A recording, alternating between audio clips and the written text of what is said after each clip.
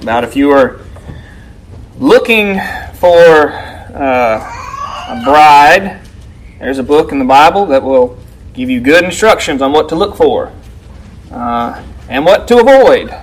Same thing for men. There's a lot of different instructions contained within Scripture if we take the time to go look and figure out how to apply it. And so he was referring to that as being the general revealed will of God. And so I appreciated his thoughts and thinking about that. And I've actually had this chapter of Proverbs chapter 3 on my mind this week. You may think it's difficult to preach a whole sermon on a whole chapter in Proverbs. There's just so much going on there. You could have a sermon on pretty much each line or couplet. But what I'd like you to do this morning, and I understand that there's limitations on what you can retain from one sitting. And so what I'd like you to do is after hearing, go back and read it and think on it and chew on it, and so that can something you can be doing throughout the week. But this chapter, to me, feels like one conversation. Parents were charged with teaching our children, and we are to teach them about the Lord not only when we're in church, but when we're not, when we're at the dinner table, when we're in the car, how we drive. Everything about us is supposed to be teaching our children. And so this chapter feels like a conversation, and so I'd like to look at it as one conversation between a father and a son. Now, ultimately, Scripture is written by our Heavenly Father. And so in this sense, you're getting good instruction given to you by your Heavenly Father. And so there are things within this that we need to think about, and kind of a visual for you to hang on to. I know we talked about adorning the doctrine of God and the commandments of God a couple Sundays ago. I want you to think about this as 10 of God's pearls. All right, think about your pearl necklace. There are 10 pearls of wisdom in here that if you follow them, they are beneficial. Now, I will caveat this of saying that God is not obligated. I only want to say this once, so I don't have to say it throughout the sermon. But God is not obligated to give you material wealth, physical perfect health, or any other natural blessings here. He's not obligated to. And so this is not a one-for-one transaction. If you don't do these 10 things, if you do these 10 things, you can't say, well, God, now you've got to give me X, Y, and Z. He's not obligated. Okay? But what these pearls of wisdom really point to is that if you follow them, you can avoid a whole lot of trouble. Because y'all, can we get into trouble? Pretty easy. All right? And so these are 10 parameters, 10 standard operating procedures, whatever you want to think about it, as this is a roadmap that God gives you so that you can avoid some landmines. Right? Over in overseas, when they had those tanks or whatever, the people movers, they'd have a long stick out in front of it so that if something was going to blow up, it'd blow up the stick first, right? Well, what if they had a map? Wouldn't it be nice to know where all those mines were marked? What would you do? Hopefully, you'd read the map, then you'd heed the map, and you wouldn't blow up your leg, right? Or your tank or whatever you're driving. And so I want you to consider that as well. This is an opportunity to know in advance of things to engage in or not to engage in that are for your benefit. Okay? So, chapter 3, verse 1. My son, forget not my law, and let my commandment and let thine heart keep my commandments. All right, so it's a general introduction. I'm going to tell you some things. Don't forget them. Don't lose them. If you've read something once and then you can't remember it 5 minutes later, is that going to do you any good when you're faced with a decision where having that information would be very useful? No. Okay? Getting into our Scripture and learning is not about checking a box of I read it. Right? It's the difference when you read something for once and you're reading something for a test and you have the test and you forget it, right? Versus learning something for yourself where you want to know and you want to retain it. Right? And so the admonition here is, my son, the father speaking here, forget not my law. He's about to tell you some things, so the charge to you is don't forget it. Write it very much in your heart. Keep it in your heart. All right? 4, length of days and long life and peace shall they add to thee. Now, if somebody ever tell you to do something and they don't tell you any good reason why, sometimes it's harder to want to follow along, right? Well, he's telling you there's some good things that occur. Length of days, long life, and peace shall they add to you, if you don't forget them and you heed them. Again, it's not that one-to-one promise where everything is going to be great and peachy if you do it, but you can certainly avoid blowing your leg off many, many times if you pass this way. All right? Length of days, long life, and peace shall they add to thee. All right? So that's the general start to this conversation. Well, what's the first pearl? Verse 3. Let not mercy and truth forsake thee. It's an interesting expression. It's written in the negative, but how would you flip that around and write it as positive, right? In everything that you do, you need to be truthful and you need to be merciful. Mercy and truth forsaking thee. That means, it literally means to abandon. You should not live your life where you are abandoning mercy and truth. Mercy is kindness. Mercy is compassion. Is it easy to get hard-hearted in this world? Yes. General rule for you to live by, asking yourself the question, am I being merciful? Or am I being hard-hearted? Your carnal self will lead to being hard-hearted. That's what your carnal self. So figuring out what is the spiritual side, what pleases God? Mercy.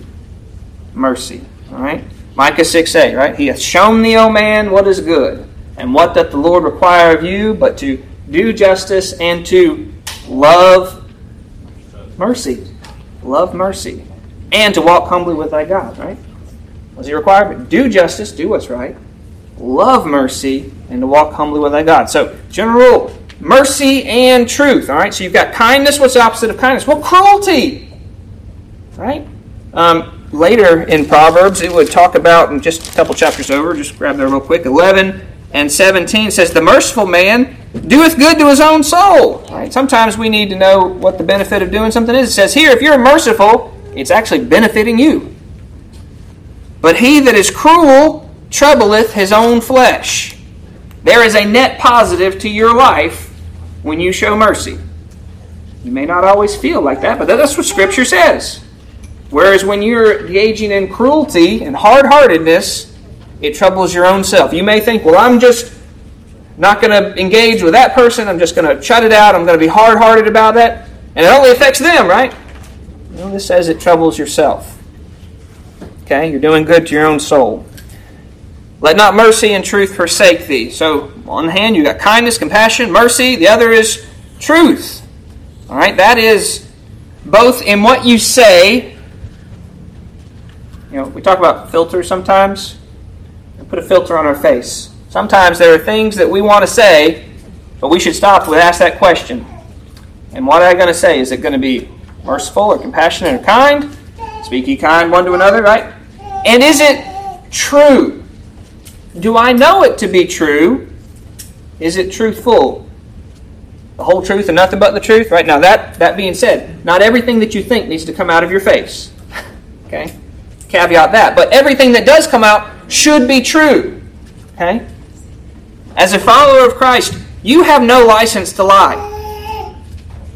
You want some very, very strong language? Go to chapter 6 of Proverbs, verse 16 and 17. These 6 things doth the Lord hate. Yea, 7 are an abomination to him. Abomination is a gross, vile, detestable thing. A proud look, a lying tongue, hands that shed innocent blood, a heart that devises wicked imaginations, feet that are swift in running to mischief, a false witness that speaketh lies, and he that soweth discord among the brethren. Of those 7 things, 2 involve lying, about opening your mouth and saying something that is not true. If you want to have length of days and mercy and peace in your life, do not lie. If you want to follow God in the path of righteousness, do not lie. Now that's One thing is your words, right? Are your words true? The other is being trustworthy. Do your actions match up to your words? Right? What you say and what you do should match. You should be trustworthy. So, as a general rule of life, let not mercy and truth forsake thee. Is this merciful? Is it true? All right, and then it gives an illustration. It says, bind them about thy neck. What do I have about my neck? I got a tie, right? Is there anything I'm going to do today where this is just going to leave? Right? Not unless I actually take it off deliberately, right? That's the idea, is tie it in a knot and let it go with you. All right? Parents ever tell you you'd lose your head if it wasn't attached?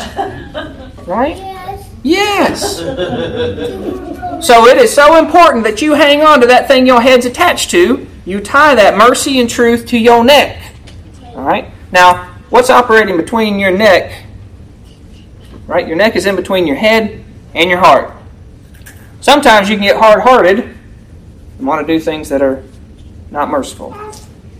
Sometimes up in your head, you can say, well, it would really be better if I just told something that wasn't true so I could get out of trouble. Right? So whichever motivation you have, whether it's coming from your noggin or from your heart, both naturally are wicked. Okay? That's our state. The heart is desperately wicked. Who can know it? Right? And your head is corrupt. That's our natural state. No matter which one is motivating it, it should pass through that neck of mercy and truth. Okay? Don't forget it.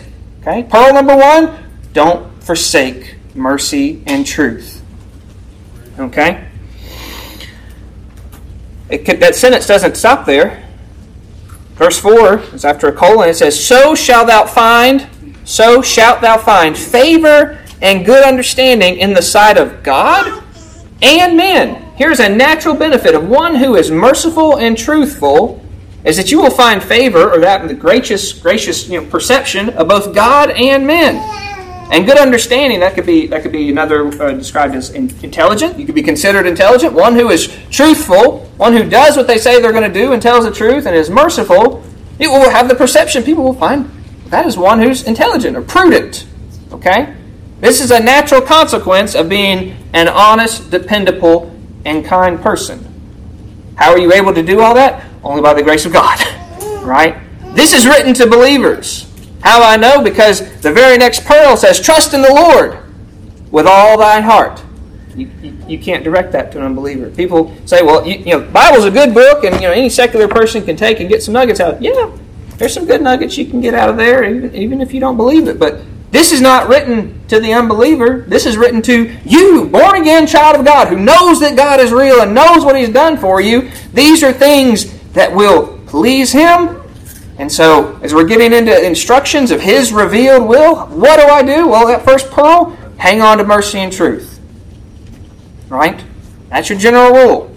The second one, trust in the Lord with all thine heart. That means to hide for refuge. Now, we didn't go hide for refuge, but if you lived out in the fields, right, back in the night days with and the army's invading, where would you flee?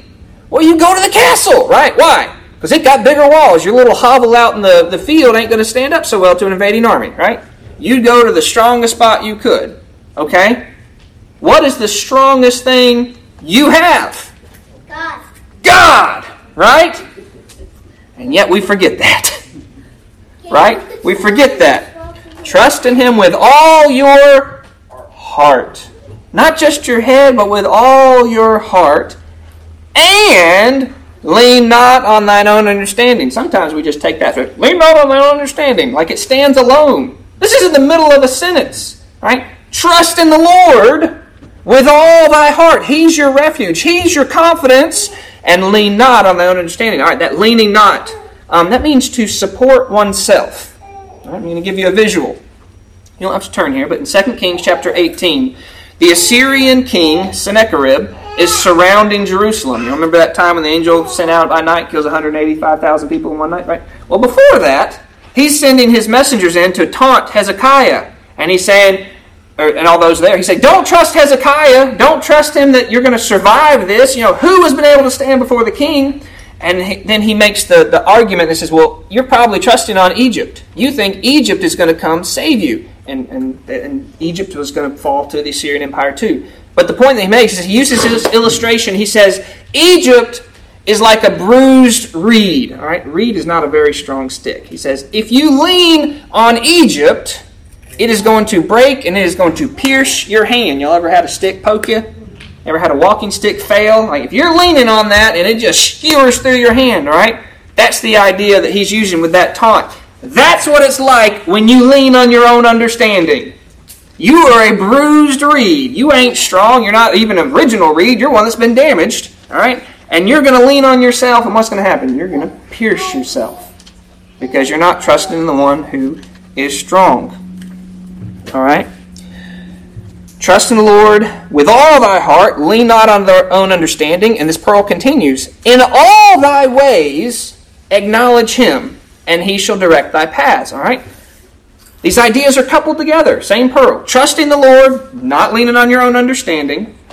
In all thy ways, all your ways. That means every course that you take, every mode that you're in, every pattern of life, you should be looking to him.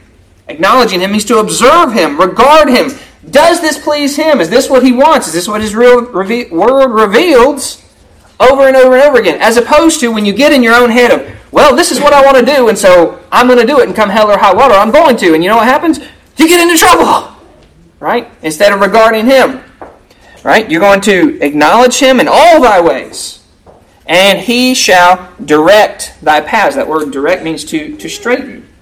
So if you're looking to him, and you're trying to do what pleases him, he'll make your way straight. And it says thy path. That path means a well-trodden road. Seek you the old path, seek that straight and narrow way. There's only one way that pleases him. And so if you're seeking him, he'll lead you to it. All right? Whereas if you're off seeking your own stuff, you're going to find yourself in the ditch and in the swamp and muddied up and gross and vile. Okay? Seek him. Same concept, same pearl. Be not wise in thine own eyes. Fear the Lord and depart from evil. All right? It's a warning. Right? In all your ways you acknowledge him, but don't be wise in your own eyes. All right. So I went outside, heard cats fighting or whatever. So I grabbed the BB gun, go outside. What's going on? And they were dispersed by the time I got there. But I'm just looking up at the stars. Right? They were bright. And we got a lot of city lights around here. Not as bright as over at y'all's farm, but way more than I could see up in Atlanta. I was like, wow. I mean, I'm looking at the bottom of his face, right? And yet the Lord is way bigger than all that. I get you. Y'all ever feel like you're kind of a big person in your own life? Ever get that illusion? And then you go out and you look at creation, you're like, this was nothing for him to create. There's not a strain, right? That's who's in charge. That's who I serve. Be not wise in your own eyes. I can't make that. I can barely paint without messing up, right? And yet so often when I'm making decisions, who do I think has got the best idea? Me. How foolish. Who has more knowledge? Who has more skill? Who has more foresight? Who has more love? Who has more mercy? Who has more power? Is it you? No. It's God! Right? In all scenarios, be not wise in our own eyes. That's just recognizing reality. When we think we're the wisest person in the room, we're acting a little foolish. Right? Be not wise in thy own eyes. Fear the Lord. All right, here's a definition for fear. We talk about reverence, right? Reverence is another word. Here's a definition for reverence. To regard with profound respect and affection, mingled with awe and fear. To honor in your estimation, or to hold in a very high regard. Okay? Do you reverence the Lord? Do you hold him in that high of regard, or is he kind of low? Right? If you hold someone in really high regard, you care very much what they think and what they want. Right? You have profound respect and affection mingled with both that awe and fear of recognizing the magnitude of that power and the right of that sovereign God. Okay? So that's one aspect of fearing the Lord. Scripture will kind of flesh that out a little bit. Go over to Proverbs 8:13. Proverbs 8:13. The fear of the Lord is, all right, so this is a biblical definition. The fear of the Lord is to hate evil. And then the sentence goes on. Pride, arrogancy, and the evil way, and the froward mouth, froward meaning perverse or crooked, do I hate. Do you fear the Lord? If you do, you should hate evil. Not want to dabble in it. Not get as close as you can without somebody finding out. Right? Fear the Lord, hate evil. Be not wise in thine own eyes, fear the Lord. And depart from evil. Why do you think it says depart from evil right after that? Because if you're hating evil, you're going to depart from it. Right? Abandon it. Put it away. Okay? And then there's another benefit listed. All right? These are good pearls, right? They're telling you not only what to do, but why. And benefits that are come with it. It shall be health to thy navel. The navel is described as being the strength of the center of your strength. All right? Health is healing. And marrow to thy bones. That's refreshment to your bones. Your physical body will be better off by you heeding this. All right? I'm going to make a general point about this. How many gangsters live to be geriatrics? Not many, right? I was actually reading an article about some retired Yakuza gangsters from over in Japan, and they're on this softball league now that they're out of business, and Japan government got really good about shutting them down. Anyway, but it's just something you don't think about, right? Because that lifestyle of choosing the evil way and choosing wickedness tends to result in early death, right? And so that's kind of the general idea of if you can learn these pearls and you can apply them, you can avoid some of these pitfalls that will cause pain and suffering and sorrow when you fail to heed it. Okay? So that's pearl number 2. All right? Don't be wise in your own eyes, but rather trust in the Lord with all thy heart. Okay? Number 3. So we're down at verse 9, by the way. Proverbs 3:9. Honor the Lord with thy substance and with the first fruits of thine increase. All right? You got 2 different subjects there. Honor the Lord with thy substance. Your substance is your wealth. The things that the Lord has given you, the whole asset pool, whatever, it says you should honor the Lord with that. And then also it says the first fruits of thine increase. That's the income. What is He blessing with you to come in? Both should be considered of what are you doing to put it into His service. Now, how that looks like in your life and the specifics of it, you go to the Lord. Y'all deal with that. But this is a pearl. It says, honor the Lord with thy substance and with thy first fruits of all thine increase. And it goes on, it says, so shall thy barns be filled with plenty, and thy presses shall burst out with new wine. You will not become impoverished because you're honoring the Lord. He may not bless you to have a small fortune, as Tevye asked for in Fiddler on the Roof, but you will not starve if you're putting Him first. You won't. Go over to Proverbs 11 for just a second.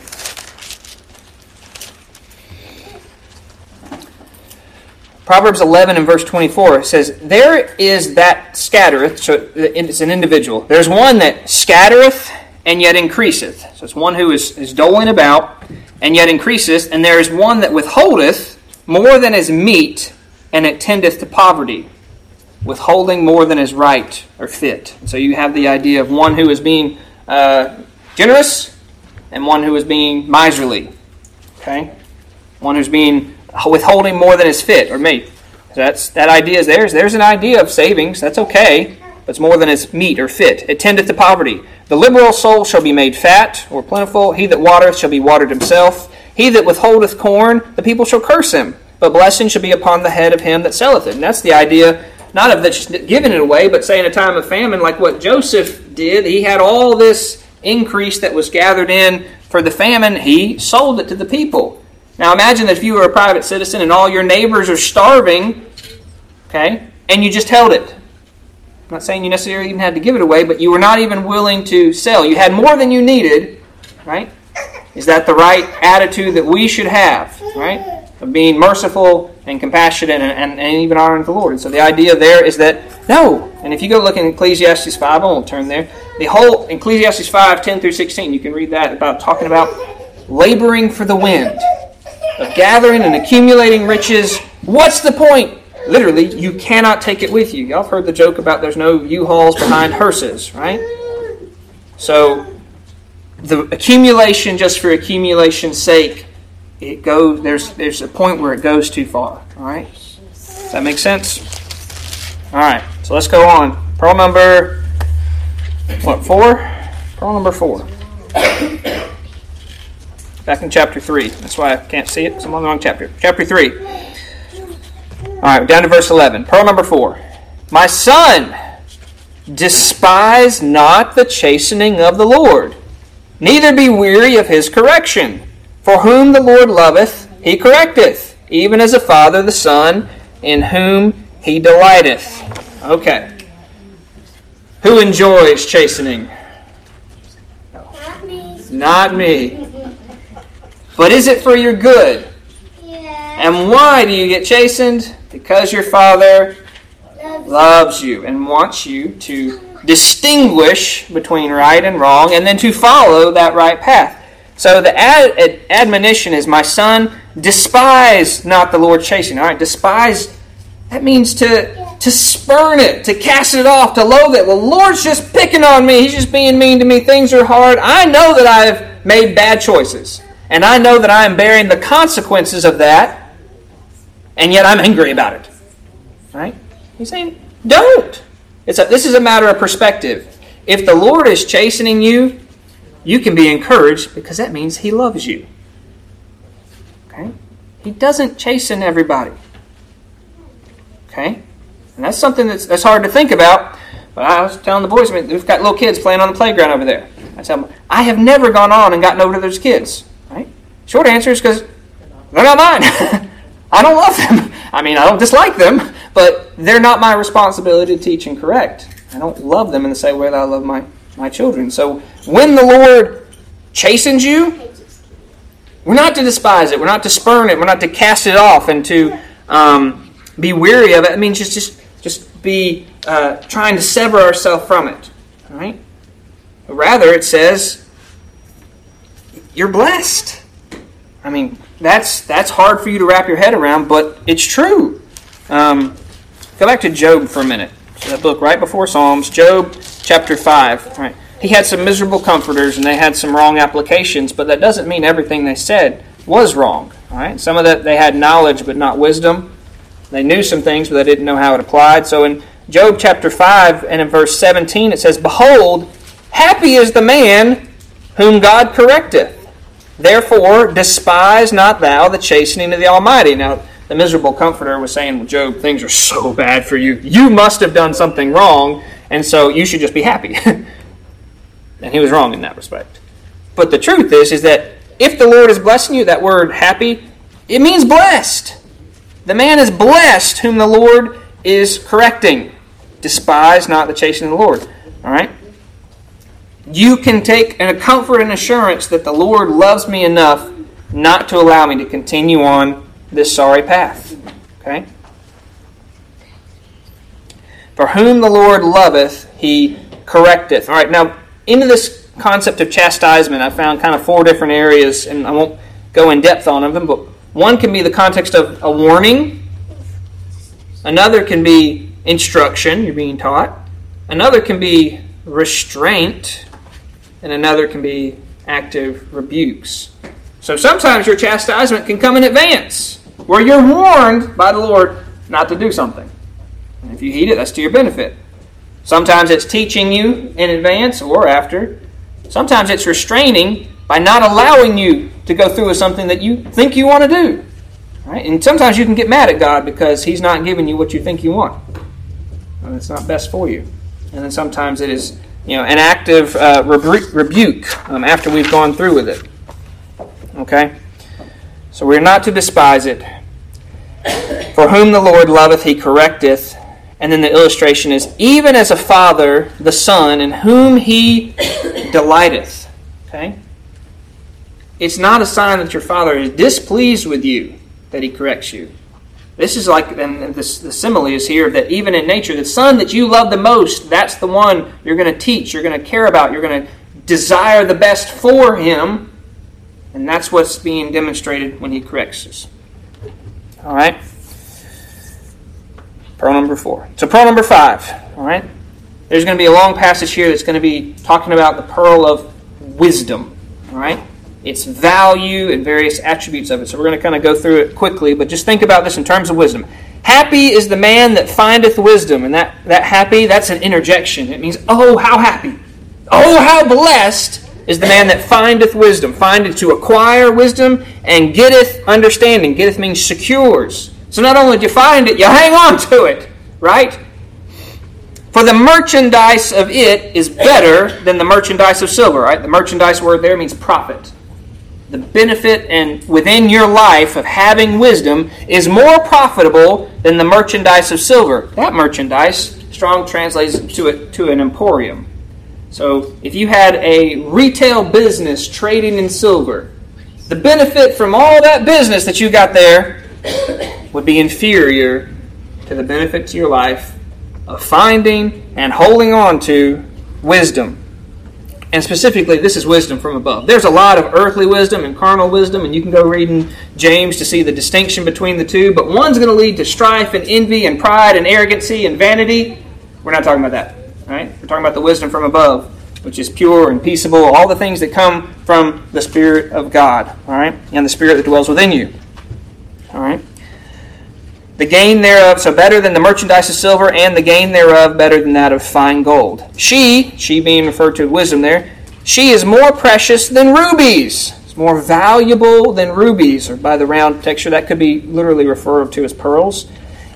And all the things thou canst desire are not to be compared with her. It says, okay, take all the things that you want in this world, right? It says that doesn't equal the value of wisdom.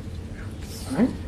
If you can get that lesson within yourself, that wisdom has value and I should be seeking it and asking for it, because if any man lack wisdom, where do you go? You ask the Lord for it, and in all your ways, guess what? You're acknowledging Him, and He's directing your paths, right? All this points back to Him. Every pearl goes back to Him, if you haven't found that. Yeah, there's the circle of it. Woo! Back to the Lord. Okay? Length of days is in her right hand, and in her left hand is riches and honor. So here wisdom is personified as a lady. It's like she is holding out the benefits. Right hand, she's got length of days for you. Your life will be longer. Your left hand will be riches and honor. And again, you think about that geriatric gangster, right? The one who has wisdom will be avoiding those things that are going to cut your life short, right? Y'all ever have anybody say to you, I wouldn't do that if I were you? Generally when you're about to get on something dangerous or go up a ramp, if when you're a kid, or when you're an adult, you got something that's big and powerful, it's going to go really fast, right? And that older person says, I wouldn't do that if I was you. They're giving you hints of wisdom there, right? Or how about riches and honor, right? I wouldn't buy that if I was you. I don't know how you spell all the I's you, but it's Southern. But I wouldn't buy that if I were you. You know, some of the ideas that we get into our head and we come rushing off with, right? They can lead to poverty. Or, so the ideas of length of days, riches and honor, it can be avoiding some of these mistakes. Honor, well, maybe you'll never have men's applause, but can you lose your honor down at a whorehouse? Yeah, absolutely. Okay, so let us have wisdom. The benefits of it, length of days, riches and honor. Her ways are all pleasantness or agreeable, and in her paths are peace. Okay? You want to have turmoil, you want to have strife within your life, don't seek the Lord's wisdom. Do it your own way. Okay? She is a tree of life to them that lay hold upon her, and happy is every man that retained her. So again, you've got that idea of the finding and hanging on to. It's not just a one-time thing. All right? Tree of life, you've got that idea of being fixed. All right? And then it's going to give you, kind of zoom out and see the Lord's wisdom on display. The Lord by wisdom hath founded the earth. All right, so creation, He makes the globe, He's got the soil, He's made it. It's by His wisdom, by His understanding, He's established the heavens. So you got the ground, you got the air. Why doesn't it all fall down on our heads? By His wisdom, right? By his knowledge, the depths are broken up. All right, the depths there are your abyss, your seas. All right. How are the seas divided into the various oceans, and how come they don't just crash in with each other? By his wisdom. He's the one who keeps it from going any farther. Scripture says that explicitly. All right. So you got the water beneath, and you got the water above, and by his wisdom, the clouds drop down their dew. Okay. So my son, let not them depart from thine eyes. Who knows all this? God, right? You can see it demonstrated in his creation, his wisdom. Is his wisdom better than your wisdom? By far. By far. And yet so often we choose not to seek it. Okay? It's a pearl. All right? My son, let them not depart from thine eyes. Keep sound wisdom and discretion. All right. When I was in college, I took a critical theory class. And the whole idea of this is you take particular mindsets and then you read the same text through it. So one could be, you've heard of critical race theory. That's where I was exposed to it in college. But it was, okay, you read this one text and you read it with these parameters in mind. If you see this symbolism, then under critical race theory, it means this. Well, the same thing for these other different theories. And the funny thing is it's all a lot of garbage. It doesn't matter. You say, these are going to be my inputs. Okay, now I'm going to read with those inputs, and I get dramatically different outputs, right? You just make up the inputs, right? And this may be too general to even be useful. But the point I want to talk about is, what lens do we see the world through? Through the lens of our carnal mind? Through the lens of people who say, this is what you should care about, or this is what the talking heads on TV say? Or do you look at it through the lens of God's wisdom and his mercy and what he's revealed to you? That's that sound discretion. So that's why it says, let them not depart from thine eyes. You want to see closer to truth and wisdom and discernment and discretion? Seek the Lord's wisdom and seek to apply that. Okay?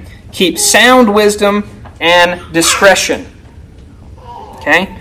So shall they be life unto thy soul and grace to thy neck. All right, you got the idea, again, that ornament. Remember these? Can you imagine your 10 pearls, your necklace of pearls you're wearing? Of having that wisdom is like having this necklace around you. It's a good thing. It's evident. All right, that should be life to thy soul, grace to thy neck. Then shalt thou walk in the way safely, and thy foot shall not stumble. If you have wisdom and you're able to see the stumbling blocks that are before you, and this is largely talking about controlling yourself. Will you have external things happen in your life that you can't control? Yes. But can you control your reactions? And can you have discernment of looking ahead and seeing what actions can I take that avoids me tripping and falling on my face and wallowing in sin and things again over and over and over again, right? Wisdom gives you that clarity of eye. So it's like having, gospel glasses on, all right?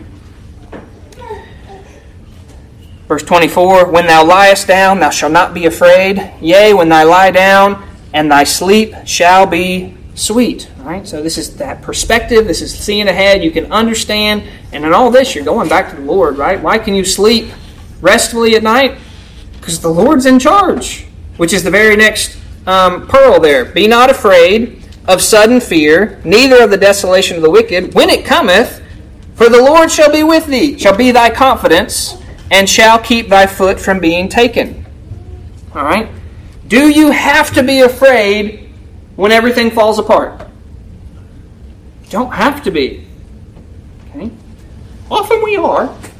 But listen to the language in here.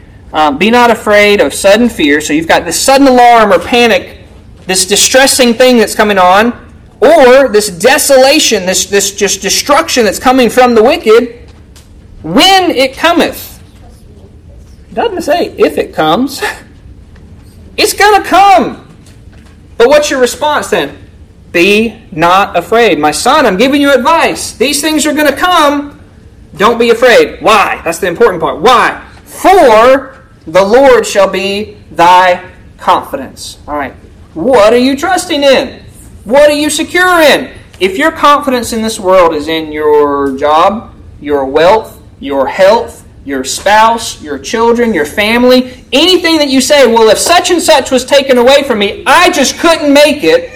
That's what you're putting your confidence in. And guess what? They can all be taken away. You want a good example? Job, right? He had all those things. He had his wealth. He had the 10 kids. He was high esteemed. And he got so low and his health was so destroyed that the people he wouldn't trust to sit with his dogs to watch his sheep are now making fun of him. All right? That's as bad as it got. He became just the town mockery from where he was the most mighty prince of the East. Okay? He lost it all. But who was his confidence still in? The Lord. Right? I mean, even his wife got real discouraged. He said, just curse God and die. Right? And he's going to spend quite a few of those chapters whining about it. But ultimately, he's going to be brought back to his confidence is in the Lord. Right? All those things that I talked about, they can be taken away. But guess who can't be taken away? The Lord, right? It's a silly thing to say. And yet we get really stressed out when things that we think we depend upon are taken away. Okay? You don't have to be afraid. World War III could start right now. What kind of world are my kids going to grow up in? Right? If I don't fix this political environment, my kids are going to have a terrible life. No, you arrogant. That's the Lord's department. He's the one who's going to be protecting your kids, not you. Right? So can you lay down at night and rest? Yes. Y'all, this is a sin-cursed, fallen world, and it's been that way since the garden. Right? There's nothing new under the sun. Everything that has been done will be done, and that which is being done is going to be done again. All right? It's broadcast. It's widely evident with media, and you can see it. And if you consume that all the time, it will discourage you. Right? Like Brother Don said, we should be thinking on these good things, upon the things that are real and enduring, which is lasting, which is your Lord. Right? The Lord shall be thy confidence, and He shall keep thy foot from being taken. All right? All right. Next pearl. Number 7. Verse 27. Withhold not good from them to whom it is due, when it is in the power of thy hand to do it. Say not to thy neighbor, go and come again, and tomorrow I will give it when thou hast it by thee. All right? So here's a general rule on how to interact and be a godly man. If you have something that is owed to somebody else, you pay it. Okay? Whether that's honor or taxes or a debt or something you borrowed from somebody of giving it back. It's just, this is a general rule. This is a pearl of wisdom. If you've got it and it's owed to them, don't hold it back till later. That doesn't please the Lord. Okay? And any excuse you give for dragging your feet, you know what you're tending towards? Lying, which the Lord hates. And now you haven't made it past that first question of, is this merciful and is this truthful? Okay?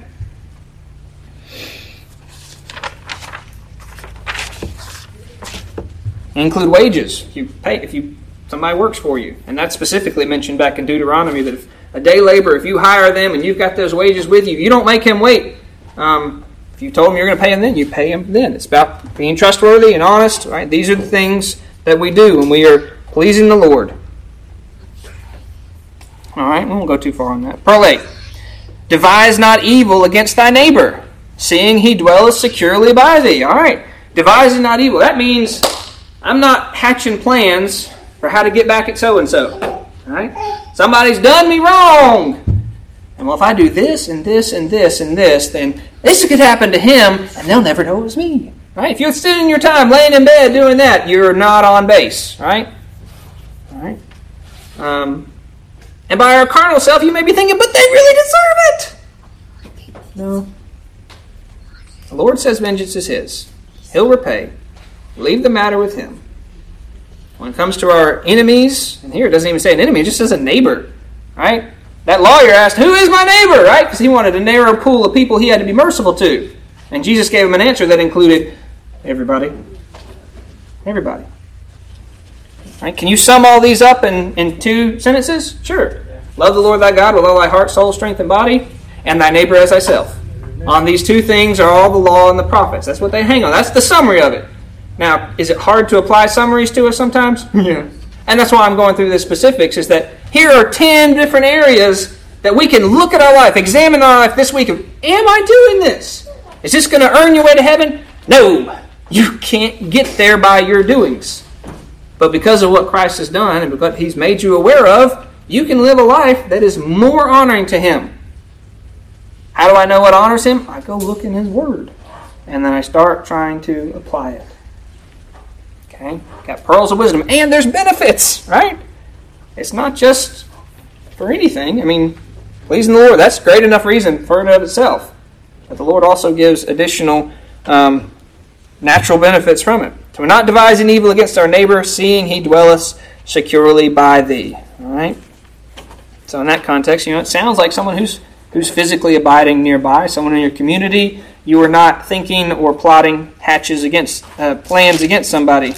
And I'm pretty sure that was one of those things the Lord hates. Go back in chapter 6 and in verse 18, the things that He hates. Within that is a heart that deviseth wicked imaginations. You're coming up with evil plans to hurt somebody. Right? What have you been instructed to do to your enemies? Pray for them. Do good to them. Right? That those that despitefully use you. Right? In doing so, you'll heap coals of fire upon their head. And that's probably not the benefit that you should be seeking. Might have to have a heart check there. But you are. That's what your Lord's called you to. Is that a hard standard? By your carnal self? Yes. And when you do it, who gets really glorified? Him! Because you're doing something contrary to your sin nature. All right? And you're following His leading and His teaching. All right? Next pearl. Strive not with any man without cause, if he have done thee no harm. All right. General concept in striving is heavily deterred in the New Testament. The servant of God should not strive. So even when I'm as a pastor and teacher, my job is not to fight with you, but is to teach you the truth and set a good example. Right? We're not called here to overcome the world by might or arms. Right? Jesus, asks us, anybody have swords? Yeah, we got 2. That's enough. It was just to fulfill the prophecy that He was going to be numbered among the malefactors. Right? He was going to check that box, but He was not calling on us to fight the world. All right? So don't feel like that's your task or your job. Rather, we're to live as much as is within us, peaceably with all men. So here it's saying, strive not with a man without cause. All right? So, y'all ever get upset with somebody and you really ain't got a good reason? You're having a bad day and they're in the way? Right? Don't do that. Right? Don't strive with a man without cause. And then particularly, if he done thee no harm. All right? Y'all ever heard about family feuds? Well, Joker's never hurt me, but he really insulted great-grandma 200 years ago, and we're going to keep fighting about it. Right? That's not acceptable. That doesn't please the Lord. Right? They haven't done you any harm. There's no cause directly to you. Don't strive. And even if they have, here's your New Testament expansion, is that don't fight then either. Right? Even if they slap you in the face. Okay? It's really hard to fight with someone who doesn't want to fight. Do you notice that? It can be really infuriating to somebody who really wants to have a good fight and you won't engage. All right? You're more pleasing to the Lord when you don't. Okay? That's the restraint that we show, that we're more interested in pleasing Him than validating whatever hurt feelings we have or our pride that's been bruised or whatever other silly justification we have for bowing up at somebody. All right. Finally, last pearl. We got 10 minutes. Envy not thou the oppressor, and choose none of his ways. All right, there's going to be the rest of this chapter is going to be talking about this, but the idea is that there are going to be opportunities in your life to look at so-and-so who you know is doing wrong, but man, they got a lot of stuff, or the job, or the wife, or the whatever it is, but you know they're not doing right. The pearl is, don't envy them. Okay? Whatever they have, 1, it's not worth it. But 2, the end result of that life is not good. It's not a benefit. It's not one that you want. For the froward, the crooked, is abomination to the Lord. But his secret is with the righteous. That word secret has the idea of a close assembly, a deliberation. Who is the Lord fellowshipping with? The righteous, with his people. Those that He's not chastising, who are living any old way and they just don't care, that's abomination, a gross vileness. Okay? The curse of the Lord is on the house of the wicked. Don't be jealous for what they have. There's a curse sitting on that house. Because the end result of that is death, destruction. The curse of the Lord is on the house of the wicked, but he blesseth the habitation of the just. You say, well, I don't feel particularly blessed. My bank account doesn't say this. My car, doesn't always run. And you understand whatever your particular situation is, you always feel like, well, Lord, I could have a little bit more. I don't feel so blessed. That's a sorry perspective we have, right?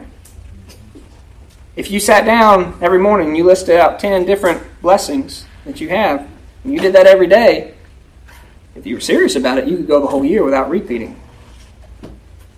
That's the attitude that we should have for Thanksgiving, because you are blessed. You're blessed, and particularly if you can come here and worship the Lord and get a spiritual blessing out of this, you have a blessing that person cannot know and can't understand. And if you tell them about it, they'll look at you like three heads. What do you mean I want to get up early on Sunday morning and go be bored while somebody yammers on for an hour and I pretend to sing? Right? It makes no sense to them. But there are spiritual blessings you receive that are far greater magnitude than any of the carnal stuff in here. And ultimately, the inheritance that you have can't even be compared. Right? Okay, you've got a jet ski. That's great. What has the Lord prepared? A place for me and for you. So don't envy him. Surely he scorneth the scorners, right? The scorners are those that are mocking him, mocking you for following him, mocking God. The end result is the Lord will scorn them, right? It's kind of scary when it talks about the Lord laughing at the wicked, all right? That gets into that fear and reverence and awe of the power that he has. That's how badly God, as a holy God, hates sin. And but for the work of Jesus Christ, that's exactly where we'd still be, deserving of his scorn and wrath and hatred. Okay? That's the power that was put on display with the blood of Jesus Christ when he shed it on the cross, that he took all that we should have borne and carried it away. And by it we were healed. Okay? That's the grace. He giveth grace unto the lowly. That you get grace every day, kind of sustaining grace through here, but there is an ultimate grace that you'll receive, that rest, that heavenly place with the Lord. That's what he's going to give to the lowly, to the humble, to the contrite. Why are you humble? Because you can see your sins. Right? The one who's wicked, they have no ideas. They don't have eyes to see. They're just still slaves to it. But you can see, and that humbles you before your mighty God. The wise shall inherit glory, but shame shall be the promotion of fools. All right? If you have that wisdom from above, only because God gave it to you, and the end result is that you'll be with him in glory. That's your inheritance. That's what you're looking forward to. And it says, the promotion of fools, the advancement of fools. If you're going to get a promotion and you're a fool, the best thing that you'll reach is just shame. It will be true. It will be seen that all those who were chasing things of this world, right, just like in the time of Noah, right, what was the end result? Other than those that he chose and he spared, they were all wiped out in the judgment. And that's just like a micro example of what's going to come on the last day.